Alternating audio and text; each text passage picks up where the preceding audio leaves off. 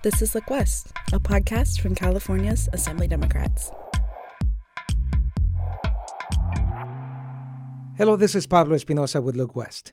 On our new episode of Look West, a podcast from Assembly Democrats, we focus on COVID-19, the pandemic, where we are and where we're going. We talk to experts like Dr. Robert Wachter, chair of the Department of Medicine of UC San Francisco, and Dr. Shira Shafir, epidemiologist with the UCLA Fielding School of Public Health. They both say that while we may be done with COVID may not be done with us. Joining us, though, to start is Assemblymember Jim Wood, chair of the Assembly Health Committee. So, Assemblymember, what do we know that we didn't know? Where are we? Some people say, well, we're done. COVID is all gone. But some of the folks like Dr. Shafir would say that we may be done with COVID, but COVID is not done with us. I would agree. I think that as we see with this virus, that it continues to change over time, and I would agree. I don't think COVID is done with us. I think we've done a lot to take care of risk for a lot of people, but I don't think it's over. And I think as we move into fall, and as our lifestyles change and we're no longer outdoors as much as we were, I think there's always the potential that we'll see more cases. Fortunately, with so many people vaccinated now and boosted, the severity of the disease is greatly diminished, but the risk is still there. And with the variants that seem to be popping up, we're going to be dealing with this for quite a while. At the federal level, in the past few days, the Biden administration has now focused on we making decisions individually. What are your thoughts regarding that new approach? Well, I hope that people won't be cavalier about this, quite frankly, and I hope that people will continue to take precautions and be respectful of others, especially people who might be more vulnerable. Once again, a lot of this, from my perspective, is that you may not have this condition, but if you are exposed to somebody and you do become someone who could potentially transmit this, think about the person who's less able to resist the disease and the conditions, and be respectful of that. We shouldn't be just changing our behaviors. We should still continue to wash our hands and all the things we've been doing for months and years now. What are your thoughts regarding the challenge in getting accurate data? Because the number of cases, a lot of the experts that are reported publicly, they say it does not reflect the reality, because one of the main reasons they say is a lot of us are doing the take-at-home tests, and those don't have to be reported. But we're using wastewater to get a much better idea, but that is not something that we use to make our everyday decisions. It would be great if everybody would report the cases. I think it would be valuable. First of all, we got to make sure if that happens, it's really, really easy to do. But people are, reluctant to, divulge personal medical information, and I can understand that. But we do have the way of using wastewater surveillance, and we can actually see through that where we're seeing surges and where we're seeing that the virus is actually diminishing and the effects of the virus is diminishing. And so I think we'll be using that science more and more to track what's going on and inform our decisions, because it's, not everybody's going to report if they've got a positive test. So where are we as a state right now in terms of our approach? I know that you have been expecting a briefing from the administration, and it is forthcoming. But where are we? What are the plans? What are the next steps? I'm looking forward to that briefing. I do think we're in good shape. I think that the number of people who are vaccinated and boosted is high. So people who are getting COVID are not being hospitalized at the rates that we would have expected before. We still have people that are being hospitalized. We still have people that are dying of COVID. But those numbers are, steady and decreasing. So that's a positive for us. And I think that there will be another booster likely in the fall, and that's going to be really important. I think this is one of those conditions, kind of like the flu, where people should begin to expect that you're likely to need like a flu shot or a COVID shot, in the fall, like we do with the flu. I think that's potentially our future. I'm sure Dr. Wachter might have a more enhanced perspective on that, but I don't think this is going away. In talking about the next booster, some were saying, I want to go ahead and get the booster now, even though the new one is coming up in September. Some were saying, no, you should wait. What are your thoughts regarding that? I'd say that's a decision that you should make with your doctor, quite frankly. And I think a lot of it is about timing, and when did you get the first booster, and so there is immunity with that, and so it's really a timing issue, and I think that's a risk issue, and I think that's a conversation you need to have with your doctor and make the best decision for you. And Dr. Dr. Wachter and Dr. Shafir have shared publicly that they've had, Dr. Wachter's wife got COVID. She's a journalist, and he's here. He is a preeminent expert, so no one is immune. And Dr. Shafir's young son got COVID, so they had to postpone a visit with her elderly mother. Well, how about you? In an article, I think it was Wall Street Journal, said that a lot of us probably got it, we just don't know it. I haven't had it to the best of my knowledge. I've been careful as well. Although, I've got colleagues that have been extremely careful, and family members who have been extremely careful who've gotten it. And so I don't know. There may be some host susceptibility issues, but fortunately, I don't believe I've had it. I haven't had a cold or any symptoms of anything like that in probably 3 years, which is unusual for me anyway. So I feel very, very fortunate. But we'll see. In time, do I ultimately get it? Like I said, I've had family members who've been very careful who've gotten it. So it's just it's really about exposure. Time in contact with that person, and susceptibility. And so far, it hasn't gotten me, but it very well could. And yeah, we all have to be careful, and it depends on the individuals. But what about these differences? Are there any between urban and rural areas? That's an interesting question. And I think early on in a lot of our rural communities, mine is a very large rural district, and we were seeing fewer cases in general in these sort of smaller communities that are further away from other large population centers. And so I think early on there was a little bit of a sort of laissez-faire attitude about this, and people were not as serious.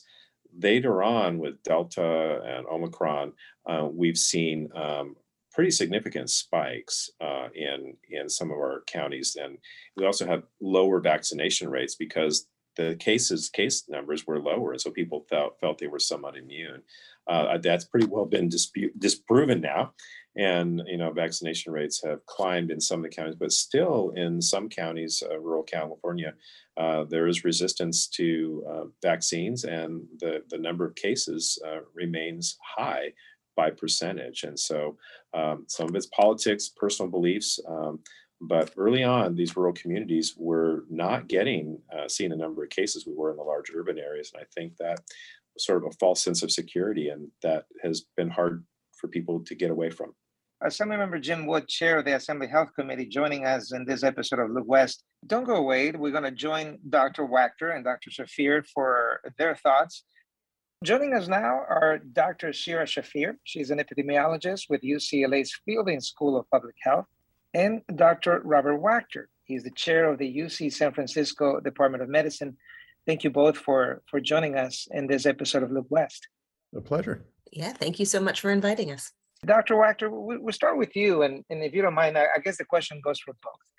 Where exactly are we now with COVID? Because it seems one thing is clear to me, we really don't know everything that we need to know, or that I think people like both of you guys would like to know about the virus.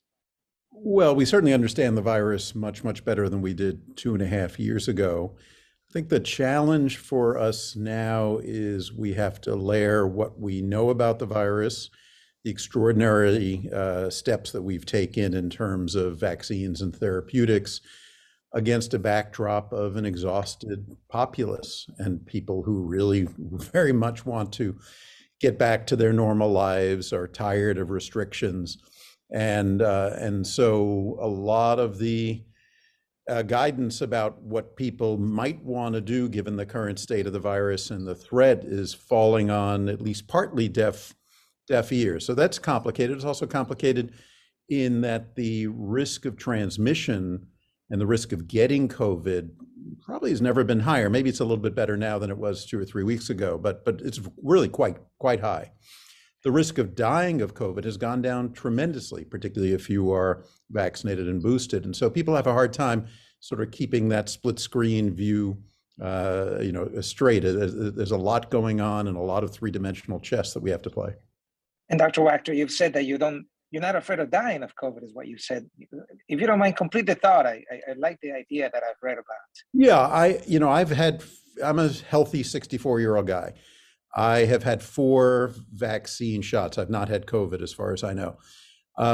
The threat that I am going to die of COVID with two vaccines and then 2 boosters in me is close to zero. It's not zero, but it's close to zero and close enough that it doesn't consume me anymore. That's very different from March 2020 when I was hiding under my kitchen table. I still don't want to get COVID, and the reasons are a few. One is it will take me out of work and life for on average 8 days or so. So that, and second, I might have a fairly unpleasant time. But the bigger issue is long COVID. The bigger issue is someone who's fully vaccinated. My best putting together of the literature is that I have about a 1 in 20 chance of having prolonged symptoms. My wife had that exactly 3 months after her case of COVID. She continued to have fairly bad exhaustion and a little bit of brain fog. So the main reason I don't want to get COVID is the possibility of prolonged symptoms, and also a fair amount of research that's pointing to a finding that says that people who've had COVID have a higher rate, a year later, a higher rate of heart attacks, a higher rate of strokes, a higher rate of diabetes. So when I put that all together, the threat, I think, for someone who's vaccinated and boosted is no longer really a tremendous fear that you're going to end up on a breathing machine and die of the acute case. Not a zero chance, particularly if you're older or if you have other medical diseases. And absolutely not true. I would be scared of a bad case if I was unvaccinated. But that's not my main fear. My main fear is the consequences of getting COVID, particularly long-term consequences. And Dr. Shafir, what are your thoughts and perspective regarding where are we? It seemed that we saw a massive surge compared to what we had seen in December and January. And the numbers that at least are being reported may not be completely accurate. For part of the reason is people are testing at home. That's spot on. We had yesterday about 15,000 cases reported within the state of California, which is a lot. We also know that that is not accurate. And as you've correctly noted, a huge part of that is because we have encouraged people, we want them to test at home, but we don't have a mechanism when someone tests at home to get notification of that positive rapid antigen test. So number one, we aren't getting the home test positives reported. And number two, a lot of people are choosing not to test at this point, either because they don't want to know if they have COVID or because they think, it couldn't possibly be COVID. It must be allergies. It must be just something else.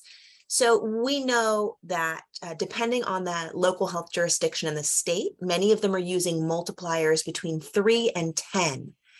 So in order to figure out how many cases they actually have within their jurisdiction. And we're using wastewater data to determine that a bit more accurately. Certainly has gone up in Sacramento counties and San Francisco. And I think that, over there in LA County, you guys were having some trouble in what is needed to test the water, but we know that it was also much higher, right? That's absolutely true. And the advantage of wastewater surveillance is that it doesn't have the same biases or deficits as compared to looking at reported cases from people who are sick. As the popular children's book says, everybody pees, everybody poops. We know that the virus can be found. So we can look at our wastewater and that will tell us if the levels of virus are stable or they are rising. And unfortunately, we are continuing to see increasing levels of virus in wastewater in most of the surveillance sites within the state of California. And while we're seeing that, though, we as a society, it seems like we just kind of have decided, as you were saying, Dr. Wachter, perhaps because we're just tired and it's a human aspect to all of us, to kind of turn the page. and it seems that the data doesn't really support turning the page completely. A lot of folks in our communities are carrying on as if we're absolutely past it, and no one is immune. Certainly, if you guys don't mind sharing. Dr. Wachter, your wife got it. Dr. Shafir, I hope your son has recovered. LA Times, when they did the story August 1st, they said that he had tested positive. No one is immune. Yeah, the data now, I mean, the last the CDC data I saw was from a couple months ago. Probably 75 or 80% of the population has had COVID by this stage. Not everybody knows it. They may have had asymptomatic cases and not tested for it. Their problem is that some of the truths that we had several months ago are no longer holding. So I've known plenty of people who've gotten COVID who said, oh, darn it, I was trying so hard not to get it, but at least I got it out of the way. As if, all right, I've got it, I'm not going to get it again. The problem is that you getting it, unfortunately, is no guarantee that you won't get it again. We're seeing more and more reinfections because the new variants are not as respectful of the immunity that you had from a prior infection. And although a recurrent case, a repeat case, may be milder than your first case, there was a study that came out about a month ago that showed that people who have had multiple cases of COVID seem to have worse long-term outcomes. And so even if you've had it before, it's not a get out of jail free card. You still are vulnerable to getting another case, and having another case is still potentially consequential. So it's very tricky. Of course, it's a human instinct. I feel it myself. I'd love to ditch the mask. I'd love to go back to make believe it's 2019. But I'm still pretty careful because I still don't want to get it for the reasons I described. And Dr. Shafir, in LA County, this conversation about using masks or not, at least in indoor places, was at the top of the page a few weeks ago. The decision was not to do it. Whatever happened with all of that? Yeah, I think really highlighting what Dr. Wachter has already said, that people are tired and really exhausted with having dealt with the pandemic for 2.5 years. When the LA County Health Officer, Dr. Barbara Ferrer, looked at the data, and it appeared as if new cases were stabilizing rather than increasing, I think they made the decision not to re-implement an indoor mask mandate. I think it is important to still consider masking. In my personal circumstance, I don't go anywhere indoors without wearing a mask. I have a 4-year-old who, as you noted, recently got over COVID.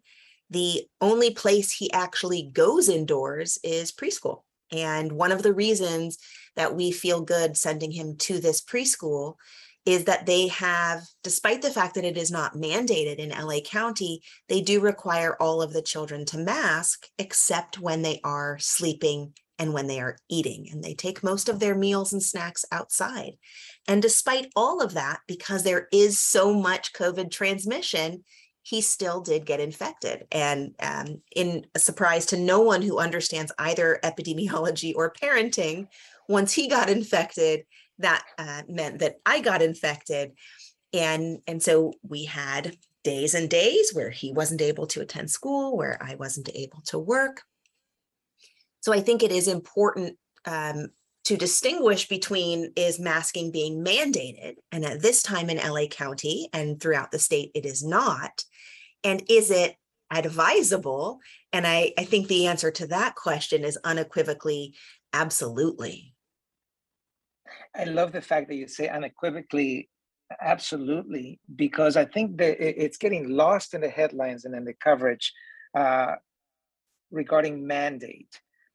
Sure, it is not mandated, but should you do it? Is it wise to do it? Clearly, both of you guys are well-respected experts, and you guys are saying, yes, for sure. How do we counter that? Because the public, sure, yeah, they're tired, but I think more voices need to, the LA Times and the San Francisco Chronicle did a great job in having your guys' opinions out there. But I think repetition maybe is the key, right? Because, even in the circles in Sacramento, the idea is that, we're past it. Yeah, I guess I think it is very important to distinguish between mandates and recommendations. And I really am not in favor of mandates at this time because I think individuals now have the capacity to keep themselves safe through vaccinations, boosting, and choosing to wear a mask yourself. The N95s or the equivalents are quite good. I take care of patients in the hospital who I know have COVID, and very little hospital transmission has occurred. So it's not like the early days where none of us had the tools to keep ourselves safe. I think it is important in a society like ours, particularly one that has a pretty decent sized libertarian streak, to use mandates sparingly. And I think we needed them absolutely in the early days. Today, I think the threshold for mandates should be that the hospitals are getting overwhelmed. And they're not at this point. We're actually more threatened by staff absences, by doctors and nurses who are out because of COVID than we are because we're being overwhelmed. So if it ever got to the point the hospital was being packed again with COVID patients, then I think mandates are appropriate. But I do think recommendations are important. And I'm not particularly critical anymore of someone who chooses not to mask as long as they're doing it with their eyes open. I think if you look at all the information and you say, I'm willing to get COVID, it's just such a bummer to continue to wear a mask and to continue to live this life that we've been living for the last couple of years.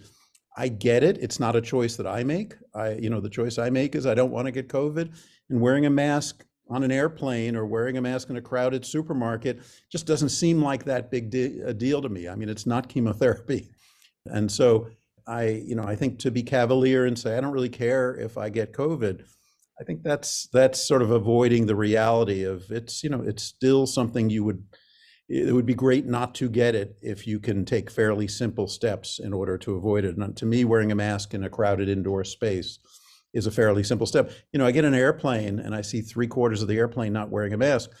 Given the current case rates in an airplane with 100 people, I can virtually guarantee that there is someone on that airplane who has COVID and it is infectious.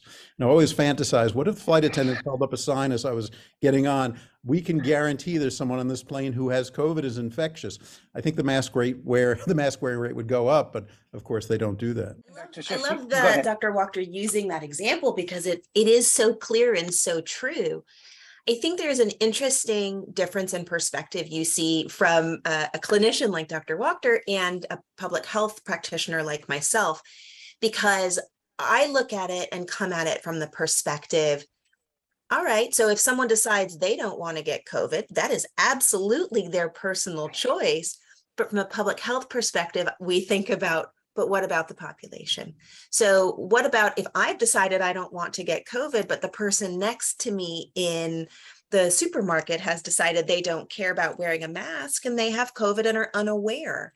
So I think that that's why when asked unequivocally, absolutely, masks they're advisable, they are likely necessary. I, like Dr. Wachter, I fall on the side of, I'm unclear about the utility of the mandate itself, because a mandate without enforcement is meaningless. And unfortunately, we don't have the resource right now for enforcement of mask mandates. But I really think about masking, not just from the, do I need a mask to protect myself? That part I think is very clear. But should I wear a mask as a good citizen in order to protect the others who might be around me, who might not have a competent immune system, who might be in a household with someone who is at a higher risk of disease? And that was your household, because when your 4-year-old son was infected, tell us you were planning a visit to your 70-year-old mom. Yeah, she was planning to visit you. She was planning to visit here. My husband and I had PCR'd. My mother had done her PCR. Everybody was negative. And the morning of her visit, we did a rapid test on my son, who had maybe the tiniest little runny nose, no fever. He really was not, he was not obviously sick. We tested him, and I remember my husband saying, because I'm the official household rapid tester. And the policy in our house had been, you don't look at it for 15 minutes because otherwise we'd end up staring at the tests. And he looked down and he said, I think this test is broken. There's 2 lines. And I just remember feeling absolutely panicked and thought, it's not broken. Our kid has COVID, which meant calling my mother immediately and saying, don't go to the airport. You can't come. Epidemiologists are we caveat everything, right? Someone once said that our official motto would be, it depends. We never want to be absolute. And yet, if my mother had flown here and come to our house, she would have been unmasked because she had tested negative. And I feel nearly certain that my mother would have gotten infected. My son would have been on her lap, giving her kisses. And she's 70. I'm not willing to take a risk that she's going to get infected and potentially end up very ill. Well, thank you both for your wisdom and willing to share it. And before parting, tell me just briefly your thoughts about monkeypox. I mean, this past week, we just had a hearing, the first hearing in the legislature regarding that. The state has declared a state of emergency, as has the country. Is this a reason to be extremely concerned the way we were a few years ago with COVID, or can you put it in perspective? Yeah, I would say the level of concern can be lower because, at least so far in the United States, there has not been a fatality. And so COVID very quickly was clear. It was clear that this could easily be a fatal disease and has killed over 1 million people. That's not the threat with monkeypox. On the other hand, it's growing quickly. It's a little bit disconcerting that you would think our muscle memory after the last 2 or 3 years would be pretty good. Okay, another epidemic threat. We now know what to do in terms of making available testing and vaccination and treatment and recommendations and public communication. And it still seems we're not that good at it, which is somewhat concerning. It's interesting because I worry a little bit that after COVID, we will catastrophize every infectious disease threat. Prior to COVID, we underplayed them because we had seen 4 or 5 or 6 threats in the prior 15 or 20 years, that none of which came out to be as bad as we feared. Now, after COVID, we're going to be worried that everyone is going to be another COVID. I don't think this is another COVID, but it's real. It's certainly a threat to certain populations at this point, mostly men who have sex with men. It requires a very vigorous response by public health community, by legislatures and all that. But it probably not COVID in terms of the level of overall threat. I would agree with Dr. Wachter. This is not COVID in terms of the level of overall threat. This is an infection that we measure its impact by its morbidity rather than its mortality. And I think it's important to note, we have not seen a fatality in the United States, and that is very important. By the same token, the individuals who are infected are reporting excruciating pain, and they can be sick for weeks. And so we really have to be mindful of what can and should the response be. Where we do have some of those reverberations of COVID that I think Dr. Wachter began to reference, we are limited in our vaccine supply at this time. We are limited in our therapeutic options at this time, and we do still have some limited testing capacity. It is really important to note, as Dr. Wachter pointed out, over 90% of the cases that we have seen throughout the world in this particular outbreak have been in men who have sex with men. And it really is being driven at this time by sexual transmission. So we want to ensure that we are making that information available. We are educating the population at greatest risk, while also taking great care not to be homophobic in our response, not be sex negative in our response and in our materials and education. I think there are some really exciting potential developments with the federal declaration of a state of emergency. They're beginning to do some trials to see if the existing vaccine could be administered a little bit differently, which would increase the supply we have about 5-fold because they could use 1/5 as much vaccine. The declaration of the state of emergency does make it possible to begin manufacturing more of the therapeutic, the TPOXX drug that doesn't prevent transmission, but it does really help to help individuals who are infected clear the infection much faster. So I think it's not COVID, but it is definitely something we want people to be aware of. We want those who are at highest risk to be mindful.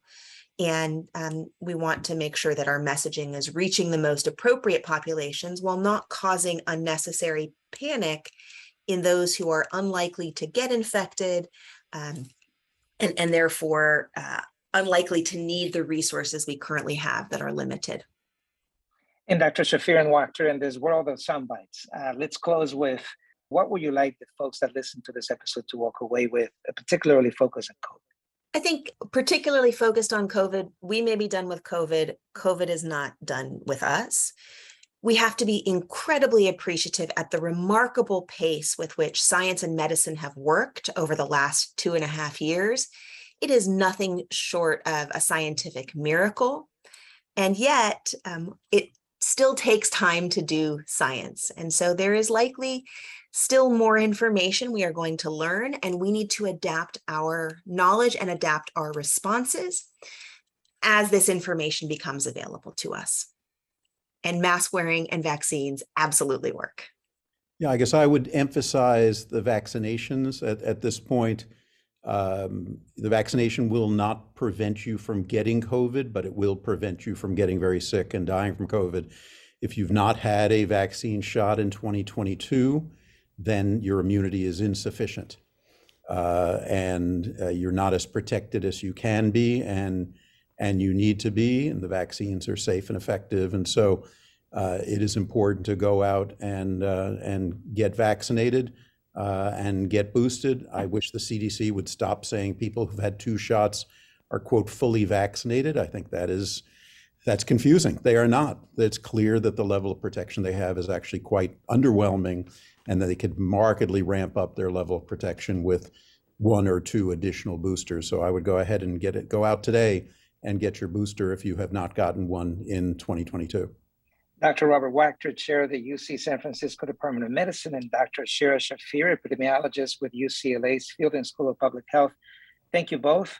A great pleasure. Thank you. Thank you so much. Now we want to join again the chair of the Assembly Health Committee, Assembly Member Jim Wood. Is there a relationship in terms of how we should look at monkeypox and COVID? Are we doing a good job so far? We didn't seem like prepare well enough at the national level for a vaccination supply. What are your thoughts? Well, I don't think there's any question that we weren't ready at a national level for the mopox, or whatever we're calling that now. We'll call it monkeypox, but we weren't prepared. And when you hear that our national strategic stockpile had vaccine in it that expired, that's troubling. That's very troubling. However, that being said, I think California is doing everything it can to get as many doses in arms of the people who are the most susceptible as quickly as we can, as soon as more and more vaccine becomes available. So I think in California we're ahead of the game. We're working hard at it, but you can't put vaccines in people if you don't have the vaccines to put in people, and that's a huge source of frustration for us right now. I would just add, just more recently, another concern is polio, of all things, which has all but been eradicated worldwide. Suddenly, you're seeing polio showing up in wastewater in New York City, and that is really, really troubling. As a dentist who practiced for many, many years, had a lot of patients over the years who had survived polio. And what I saw, how crippled they were, and how that affected their lives, and then the secondary post-polio syndrome that they often got later in life was really, really devastating. So the fact that here we are, we thought we had really all but eradicated polio in this country, to see that one come back there are generations of people who have no idea about anything about polio, and it's an oral vaccine. It is so simple to do, yet here it comes, and my goodness, that's really, really scary, quite frankly. That is a perfect example of the consequences of not stepping up to our individual responsibilities, because things can go from very good to very bad with all of this. Remember a lot of the premise around the vaccine for measles and a lot of these. The more people that are vaccinated, the better the population does. So that herd immunity concept applies to all of these viruses. And so it's really, really important that we get more and more people to vaccinate on all of these diseases. They have real life consequences, and people die from them. And we need to think about that for our own lives, but also those around us who are most vulnerable, who may not be able to get a vaccine. That's that personal responsibility that we hope people step up to. That was Assemblymember Jen Wood, chair of the Assembly Health Committee. I also would like to thank Dr. Robert Wachter, chair of the Department of Medicine for UC San Francisco, Dr. Shira Shafir, epidemiologist with the UCLA Fielding School of Public Health. I'm Pablo Espinosa with Look West, and of course, thank you for listening. The Look West podcast is produced by California Assembly Democrats. When you think of Californian politics, remember to look west.